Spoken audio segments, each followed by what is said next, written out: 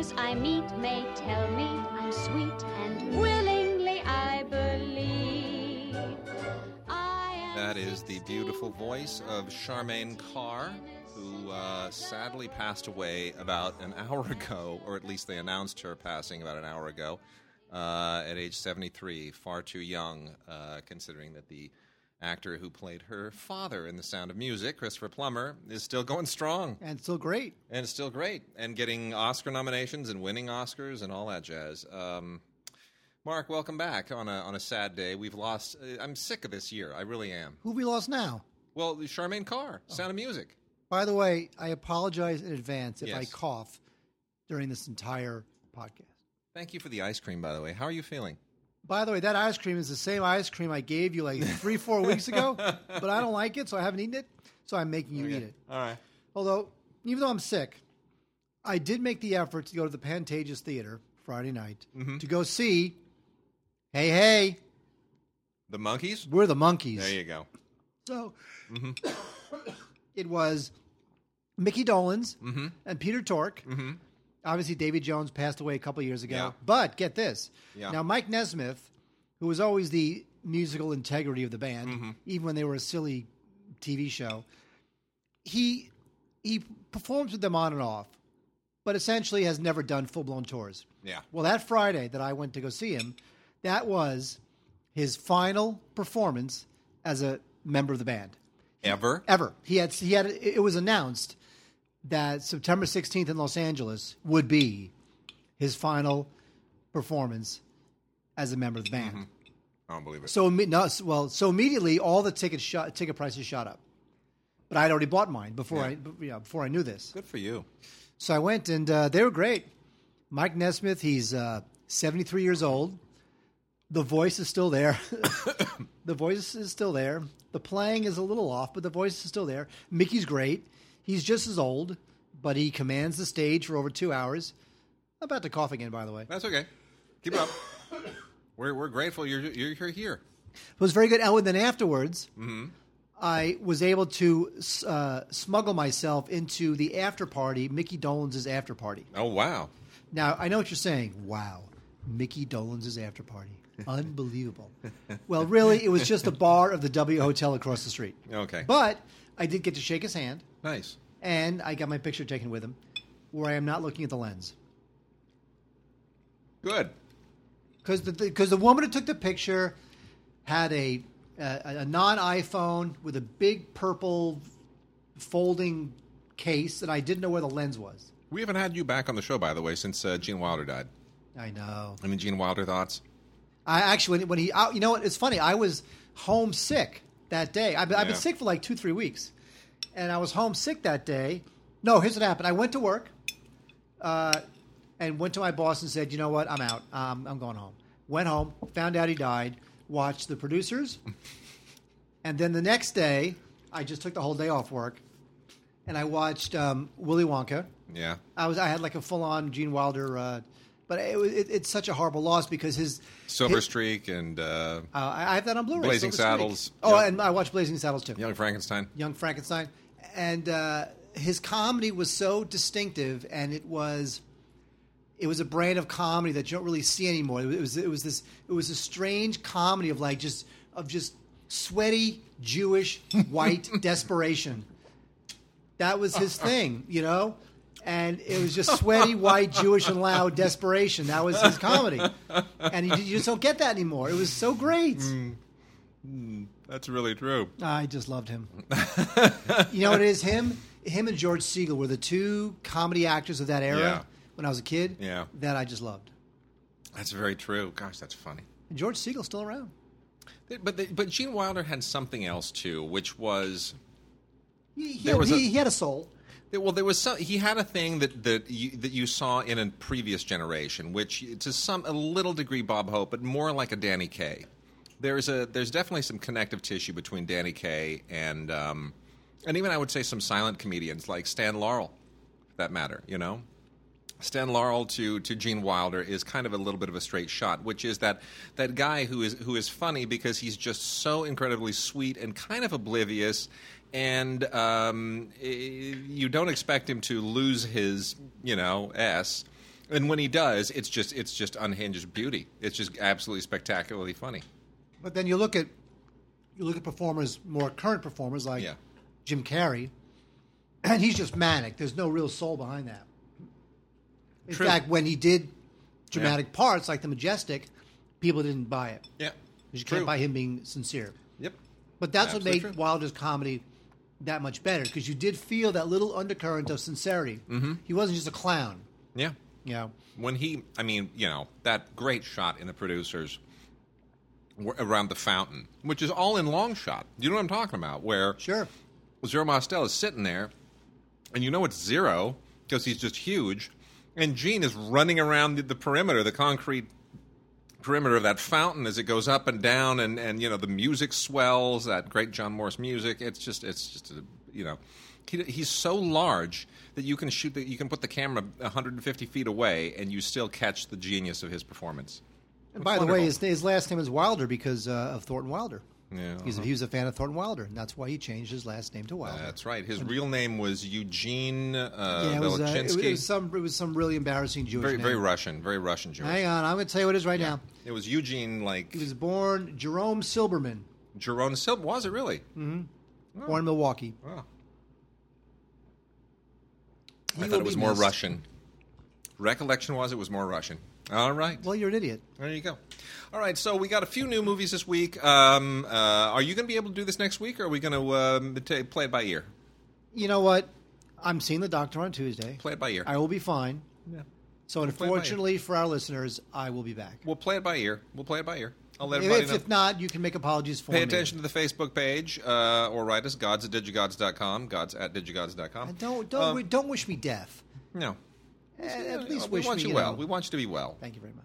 We'll see. Get your strength back. I appreciate that. All right, we got a lot of stuff this week. Let's just burn right into it and get going. TV first? No, let's not do. Let's do new. Those great movies. Do the movies. Classic. We'll do classic movies first. crying out, Jesus. So last week, Tim and I talked a little bit about Iron Giant, and they finally got the which of course was out in regular DV, and then also the limited edition mega set. The limited edition deal here is the signature edition, as they are calling it, which comes in one of those giant boxes that really only fits on the bookshelf alongside other boxes of the same form factor. This is quite a set. It is, you get the same Blu-ray in it that is available on store shelves. But you also get this collectible giant figurine, which I recommend keeping away from 3-year-old little girls because they will destroy it. And a 36-page booklet, and they letter from Brad Bird and some art cards and various other fun little ditties on it. It's a nice set. We'll cover this again at gift guide time because this will be something that will surely do really, really well for holiday time. But again, the big deal here is the new documentary, The Giant's Dream, which is all about the making of the film and all about how it became a phenomenon because it was not a big hit at the time when it was released. This was a movie that looked for an audience. It couldn't find an audience initially. Warner Brothers kind of didn't know what to do with it, and it has since become, a giant phenomenon. I mean, I remember back in the day, my father came to me and said, Joe Morgenstern, the Wall Street Journal, so that's the paper adults read. My father said to me, well, Joe Morgenstern from the Wall Street Journal just raved about this new animated film, Iron Giant. And it's never something that my father would see, right? An animated film with a bunch of kids and giants, whatever. And but that shows you that the film was beloved in all corners, but couldn't find an audience. What? Why are you handing that to me? I'm done. What, are you a waiter? Put it down there. I'll get it later. Why are all those bodyguard things there? Because it's a giveaway. We got A giveaway? You got a giveaway. Thanks Fantastic. for giving it away. Well, at Not the that top I- of the show, you want to be able to say Yeah, there's a true. giveaway so that people. Yeah, Whatever. that's a good point. Anyway. So what you're were we not talking you're not about? going to bust my What ice. movie You're were not we going to talking bust my about? table. Huh? You're not going to bust my table No, here. I'm not. Okay. all Thank right. God I never had a job as a waiter, a busboy, bartender. I never worked at a restaurant. Well, you worked at the theater, like I did. Avco Theater. That's right. All right. I was Beautiful. there for the Ghostbusters premiere. Bill Murray had a headache. Yeah. You must have been working there when I went and saw it. So go figure. Crazy. Anyway. What movie? Oh, Iron Giant. So Yeah. so it's great. It's got that great. Now because Wade would not give me the big box set, I had to go buy the one Blu-ray set, which is just fine and terrific. But the picture looks fantastic. It's got that great score. Beautiful score. It's got a beautiful score. The animation looks great. It totally holds up. Jennifer Aniston is in it, and she's fine. And Harry Connick Jr. is in it, playing that cool the cool cat character. And it's just terrific. And it's got a lot of, the movie's a throwback to the duck and cover days. Yep. But now that we're about 45 days from a Donald Trump presidency, it's really becoming this movie will become prescient again. Yes, it will. Exactly. It is a wonderful film. Also, real quickly, we've got a couple of double features of old Hammer films from Columbia Pictures by way of Mill Creek. These were licensed to Mill Creek. And if you like the Hammer films, these are not, top-tier Hammer. This isn't, any of the really, really A-level stuff that usually makes top lists. But Hammer made ridiculous numbers of films. And these are okay. They have the Hammer feel to them and the Hammer look, even if they're a little bit kind of substandard. So you'll enjoy them still if you are a fan. There's some decent direction here. Terence Fisher, especially directing Peter Cushing in The Revenge of Frankenstein, which is it's from 1958. Fine, fair enough. The Curse of the Mummy's Tomb from 1964. Definitely kind of on the low third, I think, of Hammer films, but that's kind of the ringer on that double set. And then the other double feature is The Two Faces of Dr. Jekyll and The Gorgon. The Gorgon, I know, that's a mythical character that has sort of faded from everyone's popular, from our consciousness. Anyway, Hey, Wade. Yes, it's okay. We're all family here. Terence Fisher directed both of these. He was a good go-to guy for Hammer. And again, the better film here is The Two Faces of Dr. Jekyll, which has another regular standby from the Hammer factory, Christopher Lee, in it.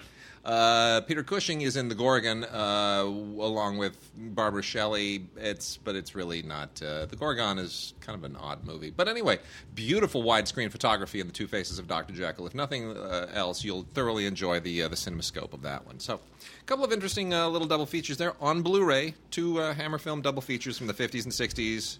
Three of them directed by Terence Fisher, courtesy of Mill Creek and Columbia Pictures.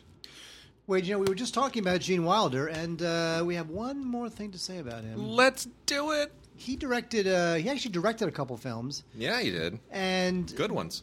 I like them. Well, look, they're not considered his classics, but there's a lot of him in them on a very, very personal level. Well, the first one he directed was Sherlock Holmes' Smarter Brother. And I remember liking this film. It had a very good cast for the time. Yeah. Madeline Kahn was in it, Marty Feldman, Dom DeLuise, Leo McKern. And this is about Sherlock Holmes' brother, who takes on a case of his own, and it's got a lot of slapstick humor, got a lot of blackout sketches sort of humor, a lot of silliness. It's obviously Gene Wilder worked a lot with Mel Brooks, so that was sort of the jumping off point for his style. Yeah. Gene Wilder didn't start by doing dramas. Yeah. He started by following the master at this sort of comedy. And even if Wilder's films seem like pale imitations of what Mel Brooks did, some of them are pretty cool. I mean, this film, Sherlock Holmes' Smarter Brother, for me, is the best of the four films he directed. And this is on Blu-ray and it has a commentary with Gene Wilder, which, of course, is fantastic. I was much less of a fan of Haunted Honeymoon, which that's kind of that was at the end of it felt a little stale. Yeah. I mean, it was also the last film he directed. It was in 1986, and it just feels it's just disappointing. It just feels like a copy of a Mel Brooks comedy. And in the movie, it's got Dom DeLuise in it. Gene Wilder had the same kind of company players that Mel Brooks had. Here was Gilda Radner, of course, his wife again. Jonathan Pryce was in this. Also, Paul L. Smith, who went on to play Bluto in the Popeye movie by Robert Altman. I love The World's Greatest Lover. Could I just say that? I think that's a good movie. That is really fun that movie stuff. I like. Yeah. But Haunted Honeymoon, it felt like the last wheeze of a guy who's needed to get funnier writers, punchier scripts. It just felt a little bit like, if we just mug and pretend it's Young Frankenstein, people will think it's funny. Not the case. So I would pass on Haunted Honeymoon, although I did like Sherlock Holmes' Smarter Brother. Woman in Red. You did that too? Yeah. Yeah. I know. Red. It's yeah. Woman in Red.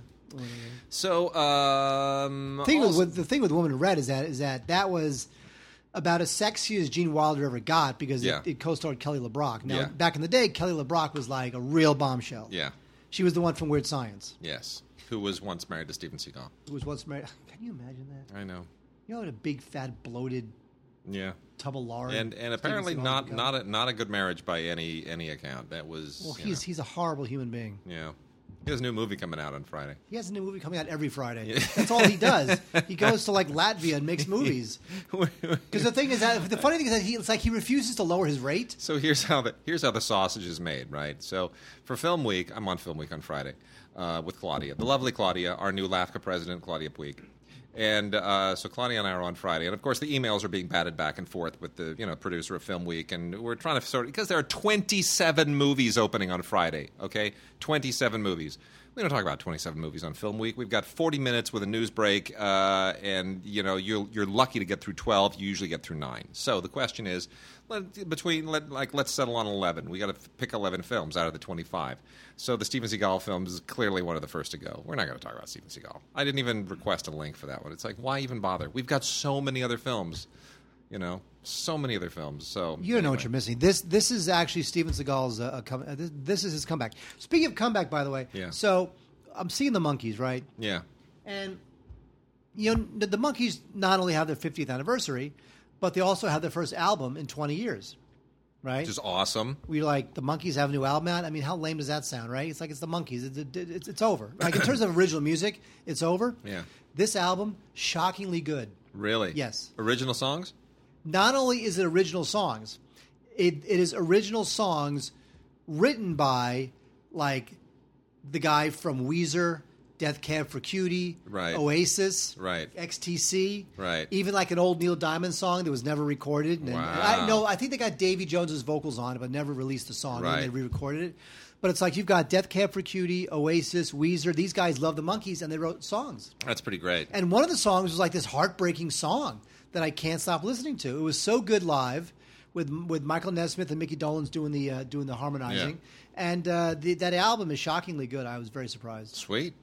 You know what else is shockingly good? Movie that I'm holding in my hands right now. Film Movement, of course, has a new line of classic films, the Film Movement Classics line, and boy, do they have a killer one here. They recently, of course, released the film, which is really? It's a great movie. What I'm holding in my hands, yes, is Once Were Warriors. Now, this comes on the heels of another one of my favorite films from the era, which, of course, was the Cannes Palme d'Or winning The Best Intentions.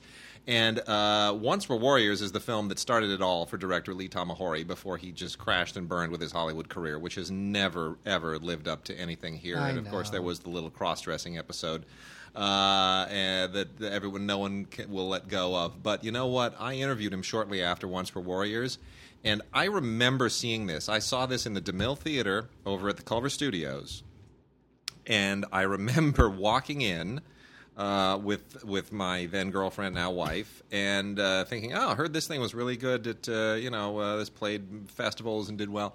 Let's check it out. Let's see how it is. I hear it's really intense. And I kid you not, I sat there at the end of this movie in tears, unable to even stand for probably 3 or 4 minutes past the credits. It was so devastating. You have no idea. If you have not seen Once Were Warriors, you have no idea what a devastating, pulverizing movie this is. Okay, have a second. Stop that. It is. This movie is a sledgehammer. You know that. Okay, I am the voice of the people. Yes. I don't need your crying for 75 minutes and couldn't move.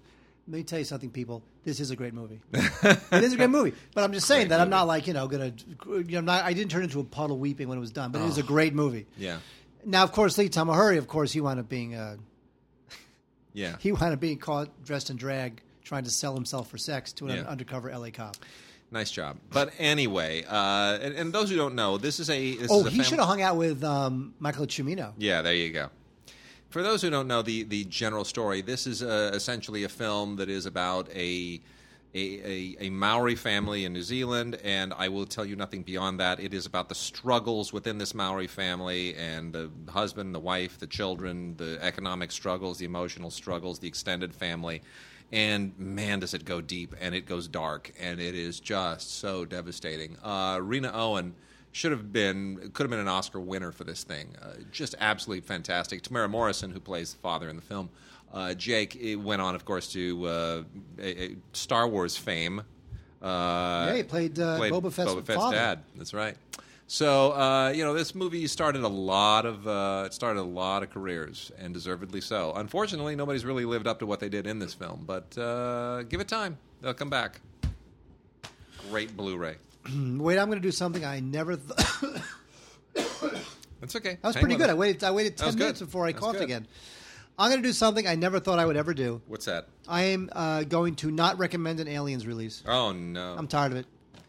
We have now, of course, Aliens is like, it's top of the mountain for me. But we now have the 30th anniversary edition of Aliens. And I got to say, not really worth it. Not worth the double dip. We have, what's new is we have a introduction by James. Forget that. Otherwise, the movie is the movie. It's the same transfer. It looks good, but it's the same transfer. Yeah. I love the isolated score by James Horner, only because it was such a controversial score at the time. How much Horner and Cameron did not get along at all. Yeah. And how half of part of Horner's score was thrown away, and they brought in lesser known composers to write certain cues, and they reused cues from Goldsmith's Alien score. And and Horner would complain about how he had 3 weeks to write an hour's worth of music, and then every time Cameron would change something, Horner's scores and really all good composers' scores are so specific. They're so specifically tracked. It's the strings have to come up and crescendo between the bullets, let's say, or between the dialogue and the bullets. It's very specific. So, but Cameron was such a tinkerer and just would never stop that he would submit new edits of scenes, and Horner would be like, "I just finished this." I've got to be so annoying. And they really got to hate each other. Yeah. And only years later on Titanic did they reunite. So the isolated, in fact, that climactic cue when Bishop goes and rescues Sigourney Weaver and the girl, and they take off. And that cue that you've heard in a lot of trailers, one of the best trailer cues ever. Yeah. He wound up reusing that very same cue 5 minutes later at the climax of the movie, because they didn't like what Horner wrote, and Horner was already off the project, and so they just took one cue and said, "Hey, let's just repeat that whole hog. Take it, put it here too."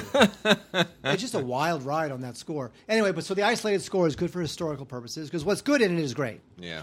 And Horner, oddly enough, Horner was nominated for an Oscar. But if you're sitting there and you're writhing in pain because you bought the giant mega alien set that our good friend Charles de Lauzarica did all the amazing extras for, and you felt like that was it, that was the end all be all ultimate Aliens Blu-ray package, the one that unfolds on the floor and it's about 18 meters long, and you're thinking, oh, seriously, I have to double dip now just for one of these. You recommend that they not do it? That is correct. Okay, just making sure. Pass. All right, we got some Warner Archive stuff here. The first is Alfred the Great from 1969, The Dissenter King. Lots of kings in England, and most English don't even really know much about them. This stars David Hemmings and Michael York, and a very young Ian McKellen, directed by Clive Donner, good standard workmanlike director of the era. The history of it is not by any means anything like A Man for All Seasons or Beckett or any of those classics. It's kind of a little bit. It tries to be a little bit more of a kind of an adventure film in many respects, but it's fine. When it gets into the really the nitty gritty stuff, the battle scenes, it's good. It's solid. But that's really it's very much of its period. So it's a good film. It feels a little bit dated. If you're a fan of this particular Technicolor era, I think you'll probably enjoy it. The best part of it is frankly the photography, which is from Alex Thompson, who would go on to do Excalibur years later. Alex Thompson's cinematography is absolutely superb. Very, very beautiful. Makes me wish this was on Blu-ray. Maybe someday it will be. But for the time being, it is. It's more of almost a little bit more of a curiosity piece for people who like the genre. Moby Dick, not the more familiar one from the 1950s, the John Huston one. This one is from 1930, a very, very early pre-code black and white film with John Barrymore as really a rather remarkable Captain Ahab. It is not that faithful to the book. It loses a lot of stuff from the book and then fabricates a whole lot of other stuff that's not in the book, and it sort of really wends its own way, which is a little bit peculiar. If you know the book, this thing will go. It'll throw you. You'll just go, wait a minute, wait, where are we now? I don't even know. This isn't even part of the story. The sad part is that the John Huston one is pretty damn follows the book pretty damn well. Very much so. But Gregory Peck is miscast. See, that's the thing. You almost want to split the difference. You would love to have that script, which was written by Ray Bradbury, we should point out, with John Barrymore playing Ahab. That would have been great. But anyway, if only. So I do. This one is, again, it's 1930, so it's not going to have that widescreen era epic feel to it. But it is a really, really interesting film. It's a little bit of as what they call a curio, but still far superior to the Ron Howard Heart of the Sea thing from just like this last year, which was dreadful. And then last one from the Warner Archive, Man in the Wilderness on Blu-ray, 1971. Kind of a Richard Harris film that sort of was made by people who said, you know what? That thing he did in A Man Called Horse, where we take an Englishman and we really we throw him in the Wild West and make him look all gangly and ragged and rough-hewn and primeval. Let's do that again. We can't make another Man Called Horse movie, but let's do something similar, and that's kind of what they do. So it's Richard Harris essentially doing kind of a Clint Eastwood riff in the West and doing it incredibly well. John Huston is in this. And John Huston as an actor is just, I almost, like, do you prefer him as an actor or as a director? You know what? As an actor, he's a great director. Isn't it true? But you know what? Richard Harris is one of those guys who's been totally forgotten. That guy is so intense. I love Richard Harris. I wish there'd be some reappreciation of Harris, like The Sporting Life. Oh, totally. I mean, come on. Well, this is directed by Richard Sarafian, who is the patriarch of the Sarafian family. Darren Sarafian, is also a director. My wife's worked on his films. Steve Sarafian? Shecky Sarafian. Yeah. But anyway, basically, it's a survival film. It's a revenge film. It's all those things that make movies like all those Eastwoody films and the various other westerns from the time. Outlaw Josie Wales, all that kind of stuff. It's got that same kind of gritty feel to it. And Richard Harris is terrific, and the photography is to die for. The music's great. Everything about this is really, really great. It is not A Man Called Horse. It doesn't quite reach that level, but if you're a Richard Harris fan, if you're a fan of this era of westerns, you will not be disappointed. It is a rock-solid Blu-ray from Warner Archive. Well, what else we got there, Mark? We have Criterion. Sweet. We do that? Yeah. Very exciting. Rip up the Criterions. Cat People. Not the 1982 Cat People, but the 1942 Cat People. Ooh. Now, this was the first production by Val Lewton. Now, if you don't know who Val Lewton is, he was awesomely cool. He was at RKO Studios back in the day. It's like the early 40s. And they used to say, if you don't like Lewton's movies, then just go Lewton free. You know what? Let me tell you something. Gluten's a bunch of crap. The whole free gluten thing, somehow mankind went like 50,000 years not giving a crap about gluten. Yeah. Now everyone's gluten. When did this happen? I don't know. It really is a bunch of crap. Just eat your goddamn bread and shut up. Who cares? God damn it. Gluten free. All right. Anyway, Val Lewton was he was actually a journalist and a poet and all sorts of crazy things. And a scholar and a gentleman. And a scholar and a gentleman. And he was hired by David O. Selznick to become the head of horror at RKO. He had to make low-budget films that came in at under a certain time. I think it was like 75 minutes, no more than 75 minutes. And he threw it at. You know what? Val Lewton knocked it out of the park. He did a lot of good films. The first one he did was Cat People in 1942, and this one is a crazy movie. It's about this Simone Simon stars as a Serbian emigre who's living in New York, and every time she has sex with a man, she turns into a cat. Okay. Now the real she's no Nastassja Kinski. Let's just say that she is not. Yeah. Now the real most valuable player here is the director Jacques Tourneur. Tourneur? Yes, Tourneur. Mm-hmm. See, I can speak. Yeah, I have a French girlfriend you did a good now. job. I can speak That's French. Right. Do my best. Jacques Tourneur. This guy is very stylish. This is a very stylish movie. This thing was beautifully shot.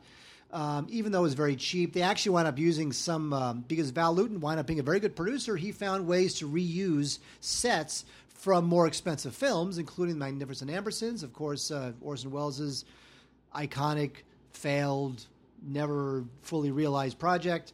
So he did a great job. And, of course, Lewton wound up having a great career in horror.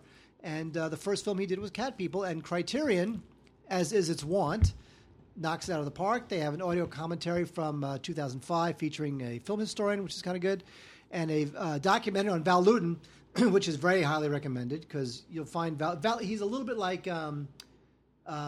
what's his name? The guy who would hire nurses outside the. Don't stop the recording. I have a whole documentary on this guy. It's the guy who he'd hire nurses. Steven Seagal. And say, if you faint during the screening, we will not. There are nurses. The hammer guy. Yeah, sure. Yeah, right. Don't stop the recording. Oh, see, you froze me. You froze me. Here until one of us thinks of it. Hang on, we're finding out. I know you think this. Yeah. You're forcing me to.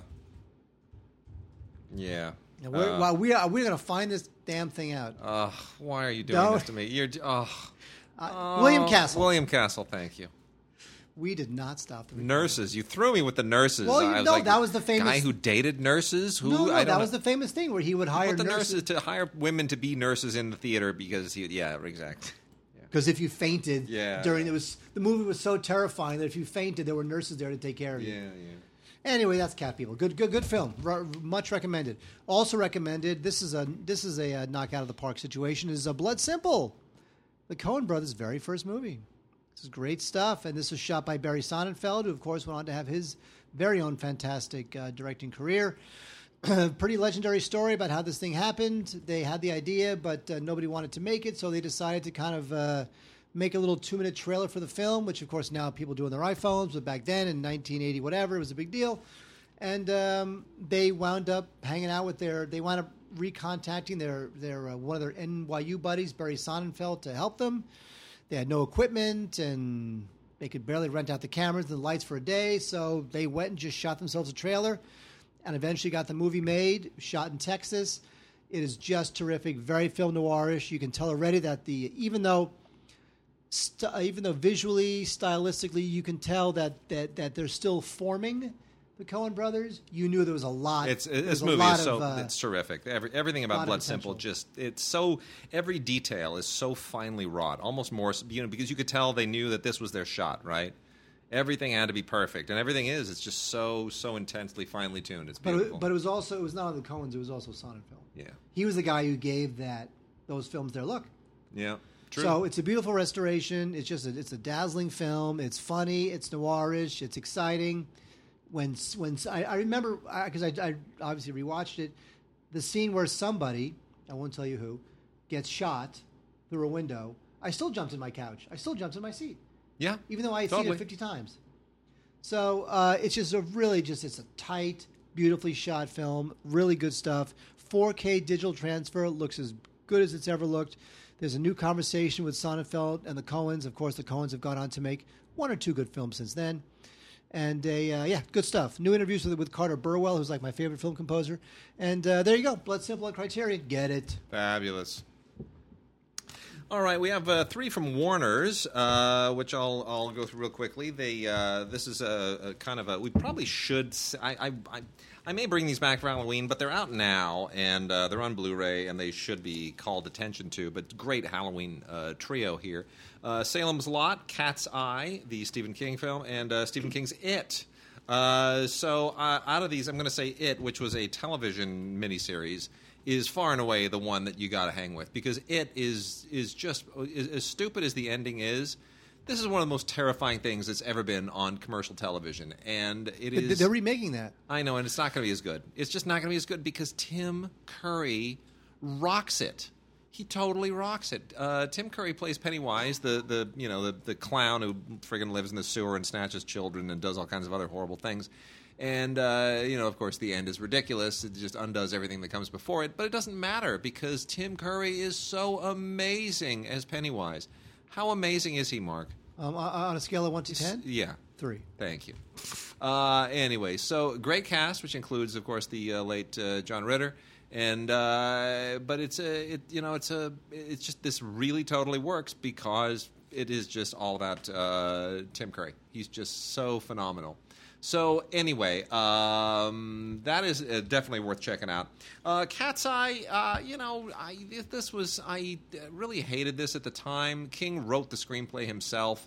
It ages a little bit better, actually. Louis Teague was the director, who was kind of a genre guy for a moment in the 1980s. And Alligator and a few other things. By the way, speaking of What? Speaking of Louis Teague, didn't Louis Teague also do the sequel to Romancing the Stone? I think he did, right? Which I can attempt to find that out. Yeah. Anyway, no, it's a funny thing because I was going back and forth with our listener Al in San Francisco, and he found a online some Spanish language version of Alligator 2, which I happen to be in as an extra. By the way, I've never actually bothered to look for myself. Anyway, I figured it's what the hell, why not? So I actually found myself in it. It's quite funny. Jewel of the Nile. You can see me kind of standing up and sitting down and applauding and stuff right behind Steve Rail's back at a certain point in the movie. It's quite funny. You're out of your mind. Yeah. Jewel of the Nile. He directed that. That's right. Told you. He also directed one episode of Barnaby Jones. Oh, did he? And one episode of a show that I'm sure you loved because it was horrible, Vegas. Yeah. Well, anyway, so so much for that. That's Cat's Eye. Not one of the great Stephen King films of the era, but I will say Salem's Lot has a few things going for it. Super uneven, directed by Tobe Hooper, who that's why it's uneven. But it's got its moments. Actually, it's got its moments. It's way too long. I mean, this was also, I think, wasn't this also a miniseries? I think it was. I think Salem's Lot was a miniseries as well. It's very long. It's 3 hours long. Should be shorter. A 3-hour film. James Mason, terrific. David Soul, a little bit of a little bit strange in there, but yeah, why not? Sure. There it goes. Wade, Yeah. Bill and Ted. Now, Bill and Ted did a movie. Yes, they did. Now, the first movie they did was Bill and Ted's Excellent Adventure. That movie, funny. Sure. It was a little like I didn't like it, but I understand why others did. It was a little like Dumb and Dumber, where it was the right ridiculous, stupid movie at the right time, and it just tickled everybody's funny bones at the right moment. And it has George Carlin, my all-time favorite. So that was a good movie. Then they did a sequel, and the sequel was Bill and Ted's Bogus Journey. Now, the thing with Bill and Ted's Bogus Journey is that it sucked. And that is included also in Bill and Ted's Most Excellent Collection. And Alex Winter has been trying to make another Bill and Ted film for years. And what I do like, although I have to say I do respect Keanu Reeves for being involved in the various DVD and Blu-ray permutations of these movies. This one, new commentaries and interviews with Alex Winter and Keanu Reeves. And so I like the fact that Keanu Reeves is cool enough to want to be involved in this kind of stuff because it's part of his history and it was cool and it was beloved at the time. But it really is only one good film, and that was Bill and Ted's Excellent Adventure. So if you are a big Bill and Ted fan and you want both films in one box set, then I guess this is for you. Otherwise, what's the point? Okay. Transfers, by the way, are not great. Okay, so we got some exploitation films here. I'm going to go through real quickly before we get into something else. There's apparently an original German movie called Violent S, and you can fill in the rest of the word, which is a family show here. Does it end in T? Yeah, it does. Is there an H and an I in the middle? There is, yes. And this is Violent, the movie. There was a German movie, apparently, Karl the Butcher. It's like a slasher film. And I guess this is a remake of it or an homage to it. Not familiar with the original. Maybe somebody can illuminate me. Not exactly my scene, but anyway, this is a big, glorious modern-day Giallo tribute to it. And it's just kind of lame and revolting. I have to admit, modern day Giallo is the worst. Like old Giallo at least has the veneer of I can forgive it because it was made back then. But this is not. It's like, no, I don't. No forgiveness. So Can't exactly recommend that, but here are four that I can somewhat recommend to varying degrees. From the Arrow library, the Arrow video library, comes a Blu-ray and DVD combo set of Dead End Drive-In, which is actually a shocking amount of fun. This was a New World Pictures production that from 1990s, probably early 1990s. In any case, this is from Brian Trenchard Smith, who, of course, is a terrific Australian director. Did a lot of great classic films like The Man from Hong Kong and BMX Bandits. Anyway, Dead End Drive-In is easily one of his best. This is essentially a completely horrific future that's caught somewhere between, like, The Road Warrior and The Warriors and Escape from New York. It's that kind of a thing. Except all of these roving gangs of delinquent kids, the way that they trap them is they've turned drive-ins into like concentration camps for wayward gangs of youths. It's hysterical. It's an absolute laugh riot. So Dead End Drive-In, definitely worth checking out. If you like any of the films that I just mentioned, if you like The Road Warrior crossed with Escape from New York, crossed with The Warriors come out to play, good stuff. Bad Bad Gang is just a straight-up biker. It's just an unrelenting exploitation, sexploitation, gore, horror, violence fest with bikers and women and vengeance. It is really about as intense and rough and ridiculous as it could possibly be. This was made in 1972, right at the end of when movies like this, the biker movies, the roughies, when all that stuff was really was really a thing. This is just absolute. It's an hour of indulgence that has next to no plot. Just let the bikers run roughshod over people, and then let biker girl. It's insane. It's like Death Race 2000. It's not quite as fun. A Lizard in a Woman's Skin is a Blu-ray from Mondo Macabro, which I have to say might be the first Lucio Fulci film that has not completely turned me off. Lucio Fulci actually does some real filmmaking in here, some real storytelling. There's an interesting audio commentary with Chris Gavin that is quite helpful to appreciate the film. This is the first time they've ever released a Blu-ray of this. It is taken from the original negative, is beautiful to look at, really nicely photographed, shockingly so. Made in 1971. This was an international co-production between Italy, Spain, and France. And it is an interesting, almost Hitchcockian thriller. You okay there? Okay. I've been putting the cough off for as long as I could. I apologize. That's okay. It's an interesting thriller about a woman who is lured by the lurid happenings next door, and the next door woman who is at the center of them. And then there are some interesting, unexpected twists. There's a murder, and there's some interesting stuff that happens that is all handled rather well. I have to say, Fulci is shockingly good at it. And then not so good, but kind of enjoyable in a trashy way, is the George Lazopoulos film Medusa, Medousa, which is like a modern-day retelling of the Medusa myth that is a little bit cheesy and kind of fake, but still sort of funny. It's a little too late and a little too recent. This was from 1998. It is a Greek film. They're obviously still making movies. By 1998, Greece is making movies that look like they were made in 1968, so... Other than Teo Angelopoulos, I don't expect much. But it's kind of silly in a weird, campy way. I guess if you don't go in with really low expectations, you'll not completely hate it. But it's pretty cheesy. That's also from Mondo Macabro on DVD. Mark, let's roll through some new movies here. You should do some news, too, at some point. Oh, yeah, some news. What do you got? What do you got for news? Oh, now all of a sudden you care. I do care. Well, why have we not talked about Criterion's December releases? Go ahead. Unleash. They're coming. Well, wait, let me tell you something. Asphalt Jungle. Oh, yes. Good stuff. Marilyn Monroe. Fabulous. Great crime film. Yep. Love it. Yep. Gotta like that. What else? Roma. I got an aroma. You have an aroma. Oh, yeah. Federico Fellini, not one of my favorite Federico Fellini films, but you know what? I have to say, Fellini, I don't get it. Uh-huh. I mean, do I seem like some lame film critic? No, a lot of people don't. Philistine or something. Ray will help you. Ray will coach you through that. Well, why? For me, because Ray loves him. Or loves Fellini.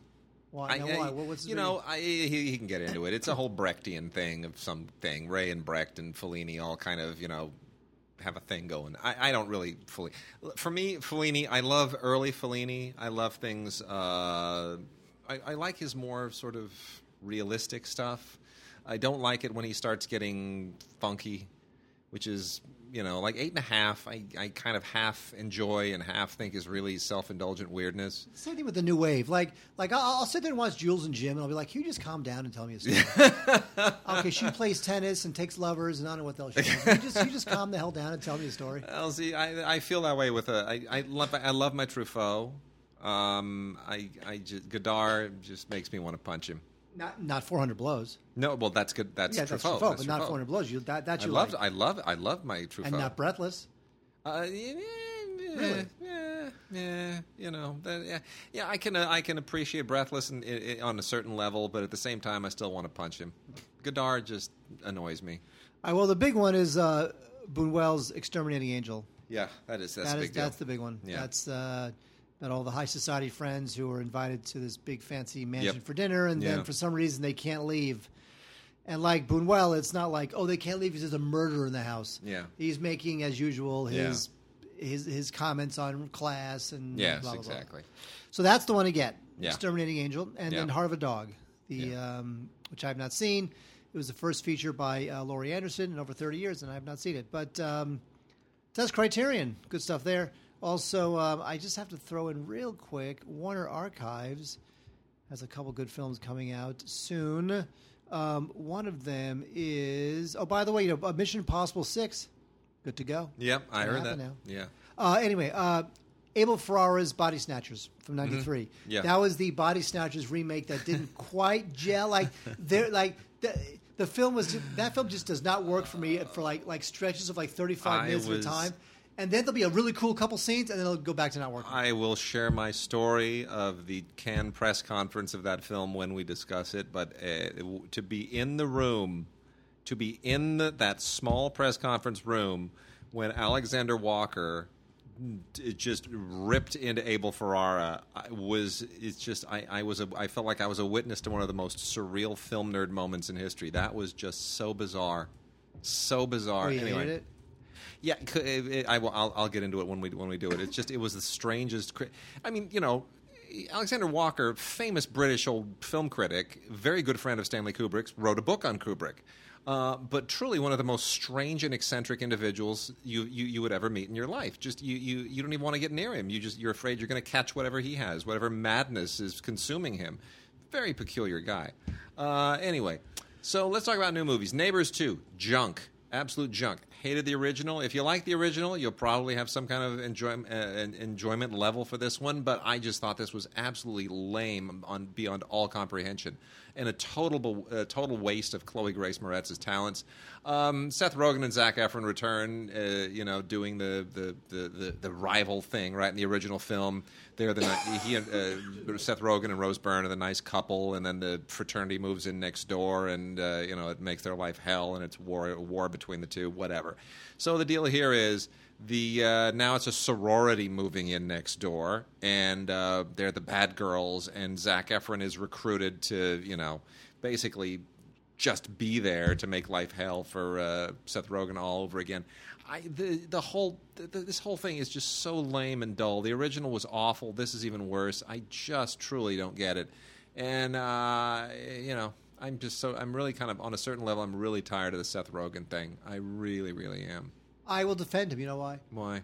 Because a lot of Seth Rogen films, including This Is the End, and even The Interview, I feel like a studio gives him, $40 million to make a movie, and he feels like he puts the briefcase with the cash under his arm and goes and makes some crazy film that feels totally untethered, like the inmates ran the asylum for a 6 week shoot. But how much can you do of that, really? But Neighbors 2 feels like just some cash in. It is. But This Is the End and some of his other films, I like him. I think that the studios need a guy who's going to give you something unpredictable, and which, by the way, is not Neighbors 2. No. But something unpredictable and a little bit out there. And so I kind of applaud his sensibilities a little bit. Well, anyway. Even the one about pot smoking, which I didn't like, The pot one, the Pineapple Express. You just Yeah. feel like it's like this. These guys are like, what? They gave us this much money to make a movie? Let's do it. You get a filmmaker commentary that's not much to speak of, and a bunch of featurettes, a gag reel that ain't that funny, deleted scenes that nobody cares about. It is a Blu-ray, DVD, and ultraviolet combo. Free State of Jones. This is Boy, a movie that came and went. It didn't even come. It went without coming. Well, that's a problem for a lot of people when you get Yes, to be it a is. certain age. Mm-hmm. This is a very interesting story. It's about a Mississippi farmer who leads a rebellion against the Confederacy with the help of some renegade slaves. The problem is that Gary Ross, not an edgy director. In fact, it was so funny. I remember in that first Hunger Games movie, everybody was so annoyed by the shaky cam in the Hunger Games movie. Yep. You're like, this is Gary Ross, who's like one of the most polished studio guys ever. Yep. Trying to be cool with the shaky cam. Totally. And somehow it's not him. It just is not him. Yeah. So this is just it's a great story, true story, just a little too careful and a little too racially sensitive. In other words, you feel like the actual story was a lot grittier than this. But it almost feels like an awards play, and that's just like the worst thing in the world. Mm-hmm. So I would pass on Free State of Jones. Matthew McConaughey, unfortunately, he had that little bit of a renaissance after winning the Oscar, and now he's kind of back being Matthew McConaughey again. You know what I mean? He hasn't done a whole lot of Yep. really good high profile stuff since winning the Oscar. Yeah. So anyway, that's a Free State of Jones. Although it looks nice, but whatever. Yeah. Oh, that's unfortunate. I really had high hopes for that film, to be honest.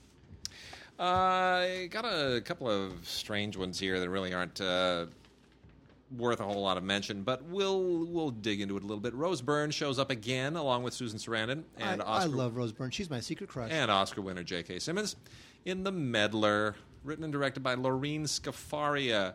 And the premise here is one that a lot of people will surely be able to relate to on some level.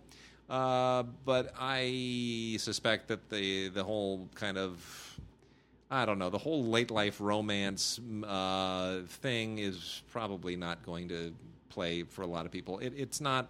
This is really kind of a very middling movie. Rex Reed loved it. He's noted as having given it 4 out of 4 stars, because probably the only 4-star review this thing got.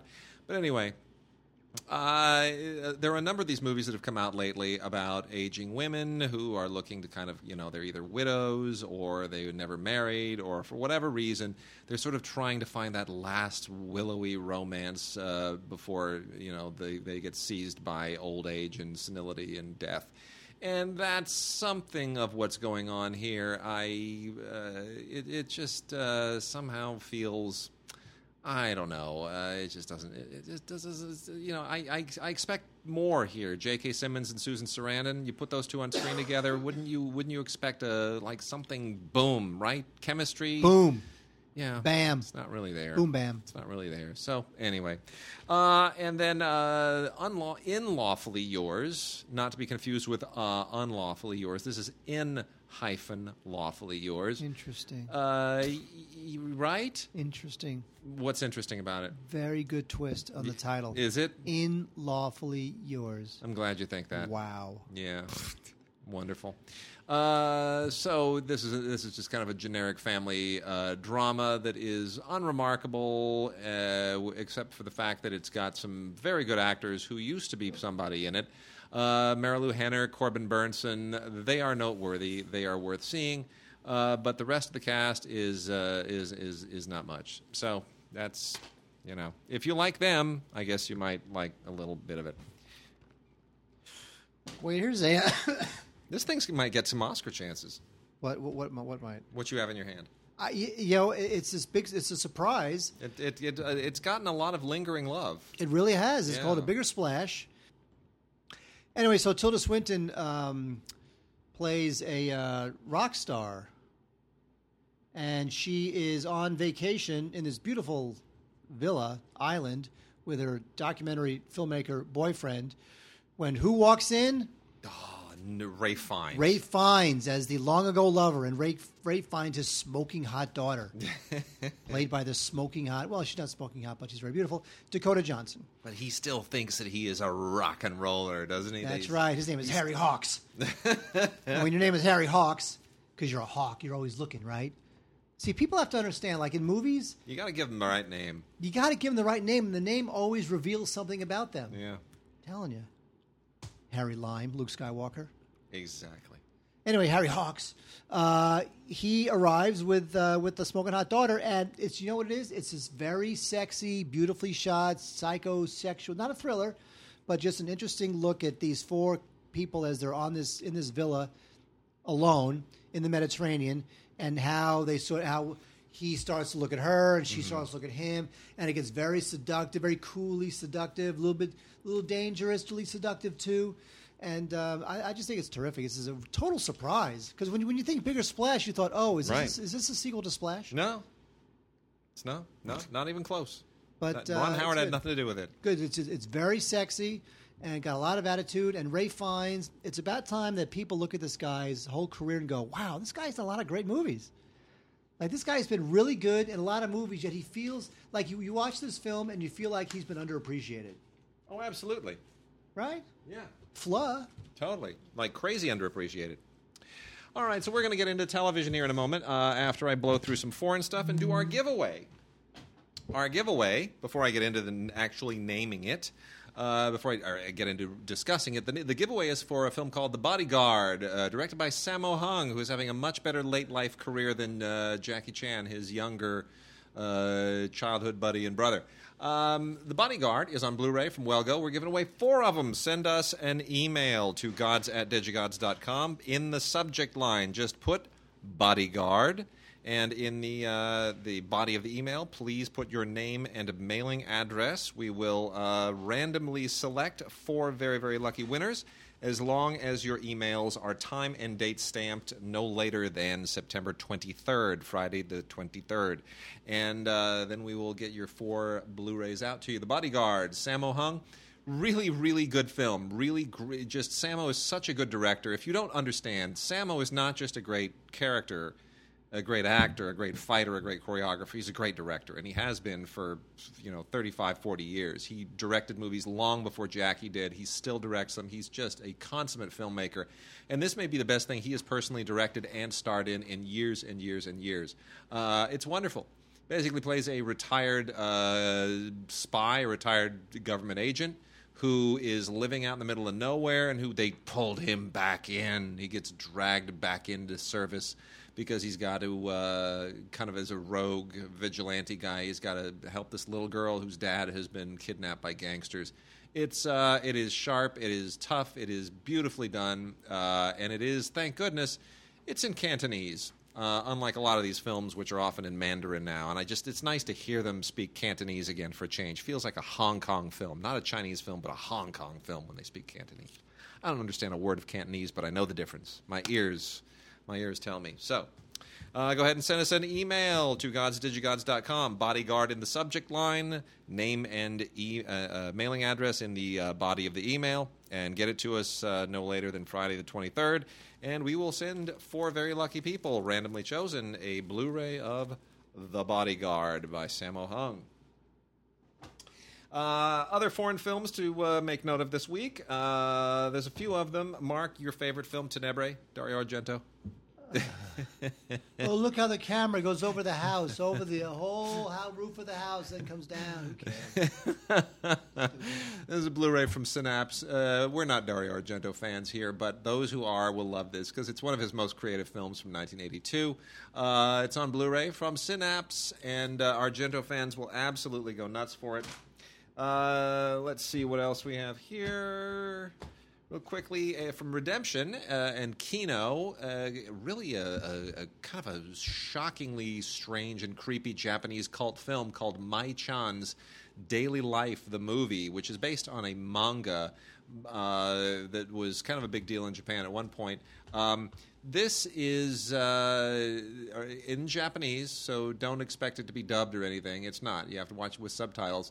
But this is really a disturbing it's supposed to be funny, unfortunately, and I don't really find it all that funny. It's just really, really disturbing and creepy. But it's about a maid who how would I put this? She winds up being employed by some unsavory people who probably should not be. They've been reading a little bit too much medieval literature. Let's just put it that way. Anyway, and then it becomes this weird kind of torture porn thing and revenge thing, and it gets very, very deep and disturbing and weird and bloody, and I'm not sure that I'm a fan of it. But anyway, this is from Redemption, and it's it's what they do in Japan these days, man. They make some creepy movies. They're weird people. They I've been to Japan. There's a lot of they make some creepy repressed movies. Sexual. Well, the underground of it. I mean, going look, there's a lot of. I mean, I love Japanese films. I should say that. I mean, I think there are some wonderful Japanese films, but the exploitation, the Japsploitation genre in particular, and where it is right now, it's very in a very creepy, weird, disturbing place. And it's like a little bit of J horror and dipped in there with a little bit of some of the old '60s, '70s exploitation stuff. I don't really understand what's going on there. Some of our listeners, we have Japanese listeners, please explain to us, if you could, culturally, where all of this kind of comes from. Let's see. We have a Pelé biopic from Brazil that is really not very good. It's well-meaning, but not good at all. It's a little bit too generic biopic-y. It is naturally called Pelé from IFC Films. I'm sure they will be peddling this for awards consideration at a certain point, but they really shouldn't bother. There's just nothing really remarkable about it. Pelé deserves a great documentary. I mean, an amazing documentary going from, the streets and the slums of Brazil to becoming one of the greatest athletes of all time. Many, 3 world championships and World Cups. But it's not really that good of a movie. It's a little bit too worshipful, to be honest, on one level. From Oscilloscope on DVD, but not on Blu-ray, should be on Blu-ray, is La Tessa, which is a really fascinating film anchored by an amazing performance by Juliette Binoche. This is essentially about a young woman who goes to meet her boyfriend at the boyfriend's family's house, and it turns out he has died, but his mom is too grief-stricken, played by Juliette Binoche. She's just too grief-stricken, and she cannot bring herself to actually reveal to the woman what has happened to her son. You might think that's like kind of a thin idea to wrap a whole movie around, but what amazing performances! It's incredible. So really incredible. The director is Piero Messina, who's been an acolyte to Paolo Sorrentino for a number of years, and clearly has inherited some of Sorrentino's sensibilities, but not all of that ostentatiousness. So I think he has a really good career ahead of him on his own. Very nicely done. And then lastly, a couple from Cohen before we get into the television, which we'll try to get through as quickly as possible. Marguerite, a lovely Blu-ray of the film Marguerite by Xavier Giannoli, which is basically the same story as the Stephen Frears and Meryl Streep thing that just came out. The Florence Foster Jenkins. This is basically it is based on the life of Florence Foster Jenkins, but does it in a kind of somewhat fictionalizes it as a French tale. But it's basically the same story. A woman is a horrible opera singer, yada yada, the whole thing. And it's delightful, and it's very sweet and very funny, and absolutely beautifully done. So I mean, I think the two films are perfectly complementary. Aren't you starting to think that Stephen Frears, who is famous for like not caring that he directs movies, he's like shows up like a lunch pail guy? Yeah, aren't you starting to think that he should like care more? Like that Lance Armstrong film, not good. Yeah, he probably Florence should. Foster, man. Yeah. And then Catherine Deneuve and Benoit Magimel are both really, really, really good in Standing Tall by Emmanuel Bercot, which was a big deal at Cannes. And probably deserved a significant theatrical release, to be honest. The whole thing kind of centers on an adoptive family drama, is what it is, and this delinquent kid and the legal system and how it sort of handles custody issues. And I won't sort of spin the whole narrative here, but it really gets into at what point does a family. The issue of where a family and state laws that govern how a family should or should not be constructed, how that can actually tear a family apart. It's a really, really interesting film, very well written and incredibly well acted. Emmanuel Berco, a solid filmmaker, does a great job, standing tall. Catherine Deneuve and Benoît Magimel, along with Rod Parado and Sarah Forestier. Good film. Really good film. All right, Mark, we're going to wrap everything out really quickly with television. Boom. Television? Start off. I watched some episodes of BoJack Horseman, Wade. And? It's good. Yeah? I watched 4 episodes. Very surprised. Yeah. There's something about the character of BoJack Horseman. Yeah. He's just so...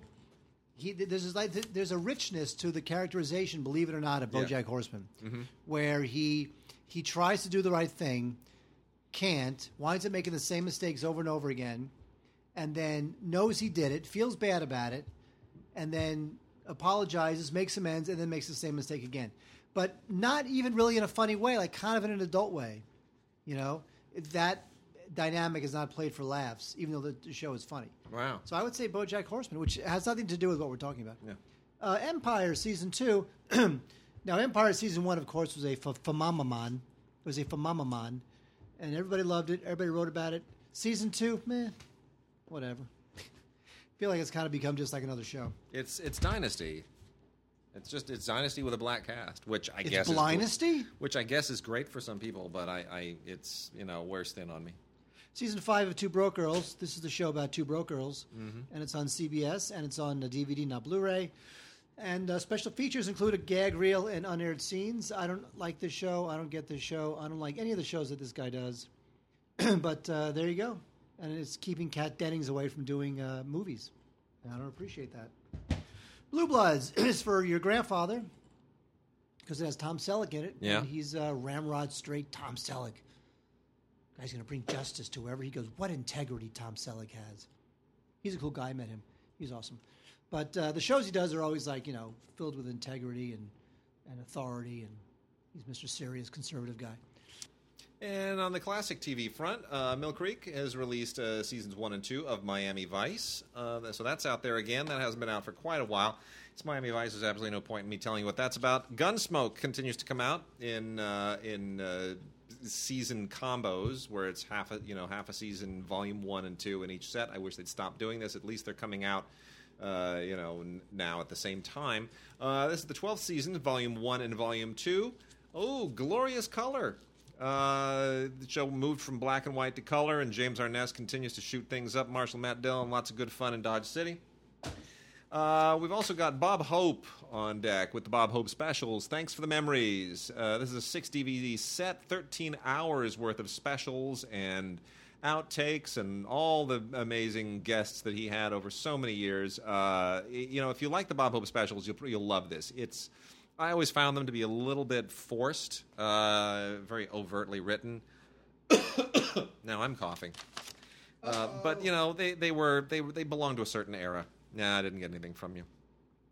Twin Peaks is out again on Blu-ray. This is purely to market the show, to get it back in the public consciousness, because of course Lynch has done the entire new Twin Peaks series, which is in post now. You realize that they've shot the whole thing. It's amazing. They're posting it. Could probably go up there and see it a little bit if I wanted to. But I wonder if it's good. Oh, I'm sure it is. I'm sure it's going to be a great thing. Anyway, this is the original series, plus Fire Walk With Me and The Missing Pieces. A nice Blu-ray set that is out from Paramount. If you already own it, there's really no reason to, if you have all this, no reason to upgrade. And then also from Mill Creek, Knight Rider seasons 1 and 2. They're doing the same thing there that they're doing with Miami Vice. Mill Creek has also released Heathcliff, the complete series, which Mark loves. Mark loves Garfield and Heathcliff, any orange cat that comes from the comics. So effing stupid. Mel Blanc did the voice. How is Garfield? Yes, 86 amazing episodes. He doesn't. Cats don't like lasagna. That's Garfield. That's not Heathcliff. Oh, got it. Heathcliff is different. Anyway, the complete series of the Heathcliff television series, which was actually kind of a lot of fun for some of us. 2-season combo pack, seasons 1 and 2 of Coach, that is also on from Mill Creek. And then here is my favorite of the classic stuff, still from Mill Creek. All 5 seasons of Charlie's Angels, finally, in a binge-ready box set. Oh, God. This has not been around for a while. Get your Charlie's Angels on. If you haven't gotten it yet, now is the time. Get this Charlie's Angels set. It is bargain priced. It's from Mill Creek. It's 1 box. Go for it. You're out of your mind. I remember when I was a kid, I remember I liked Kate Jackson because she was the smart one. Yeah. Like, I was not I the... love like, that show. I love that show. I was not into the Farrah Fawcett. Yeah, well. The blonde bombshell, married to Lee Majors. What else we got, Mark? Let's wrap it out. Wrap it out. We have the originals, one of those crap-ass CW vampire shows. Bunch of hot vampires running around New Orleans, doing all vampire-y things. Season 3, there's new episodes coming to the CW. You know what? Just go ahead and just become an all-superhero network. Just give it up and just become an all-superhero network, because this vampire crap is just becoming really tired. And this show must be cheap to produce and cheap to license, because otherwise I can't imagine this thing doing so well that CW has to keep greenlighting new seasons of this crap. Anyway, that's that. Hawaii Five-0. This show keeps going, man. It does. I'll tell you, I'm shocked. I'm really amazed. When this thing was first announced, we thought, really? But this thing just smells CBS. There's something about these CBS cop shows that all look and feel the same. Yeah. This is season 6 of Hawaii Five-0, and basically it's Alex McLaughlin and Daniel Day Kim from Lost. Grace Park is in this. John McBride, who we always enjoy. Scott Kahn, of course, top lines it. And, Hawaii Five-0. Special features include making of the premiere, music video, and some extended and deleted scenes, and a gag reel. But otherwise, honestly, man, if you have all 6 seasons of Hawaii Five-0, email us at gods@digigods.com, and we will recommend counseling for you. And then lastly, as long as Mark's talking about all these CBS shows, we got 4 more here. I'm going to go through real quickly here because it doesn't really warrant too much attention. The Good Wife, which is now off the air. Final season of that, which was that really went out with a bang. That show really knew how to wrap it up very, very well. Juliana Margulies and Chris Noth really did a fantastic job. Good, solid last season on that one. Madam Secretary season 2. Not quite sure how I feel about this. Tia Leone. Maybe when there's no more election year, this thing will finally find its footing. It feels like it's still trying to find its identity. Good cast. Zelko Ivanek and Bebe Neuwirth are very, very good. Tia Leone is still trying to kind of figure out what the character's all about. I'm afraid. Criminal Minds Beyond Borders, the first season. Good luck with that. The Criminal Minds thing, I think, is wearing terribly, terribly thin. This is on DVD and Ultraviolet. Gary Sinise is great. I think everything else on this thing feels just a tiny bit familiar and stale. It's going to need more to keep going. And then lastly, Scorpion season 2. You know what? This might have a shot. This 2 seasons in, it's kind of it's starting to get its sea legs a little bit. If it can kind of stick with it for a few more years. Robert Patrick does a really, really good job leading this kind of Homeland Security group.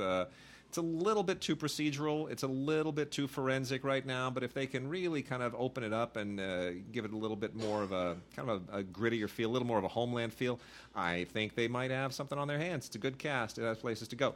Anyway, then that's it. So we are done for this week, Mark. Hopefully you will feel well next week and be back healthy. If not, I will let everyone know on the Facebook page, and maybe Tim would sit in if you're not up to snuff, or we'll just skip a week. Whatever. We'll play it by ear. Okay, Wade, here's a question for you. Yes. Healthy, wealthy, and wise, right, Ben Franklin? Yeah. Healthy, wealthy, and wise. Pick 2. You can only have 2. Either healthy, wealthy, and what? You got to only pick 2. Healthy and wealthy. Well, healthy, definitely, right? Healthy, so because really if I'm wealthy, I don't really need to be wise anymore. Wisdom really is only worthwhile if it gets you your health and your wealth. If you got both of those things without being wise, what's the point? Or you could be healthy and wise and use your wizenedness to become wealthy. Yeah, but if you'd have all 3. But if you're already wealthy, why bother? Okay, but that means that if you're wealthy, you're an idiot. Yeah. Well, you're an idiot now, sir. Okay, good. I'm an idiot. If you're blue and you don't know where to go to, why don't you go where fashion sits? Different types who wear a day coat, pants with stripes, or cutaway coat, perfect fits. Dressed up like $1 million trooper. trying mighty hard to look like Gary Cooper. Come, let's mix where Rockefellers walk with sticks or umbrellas in their midst.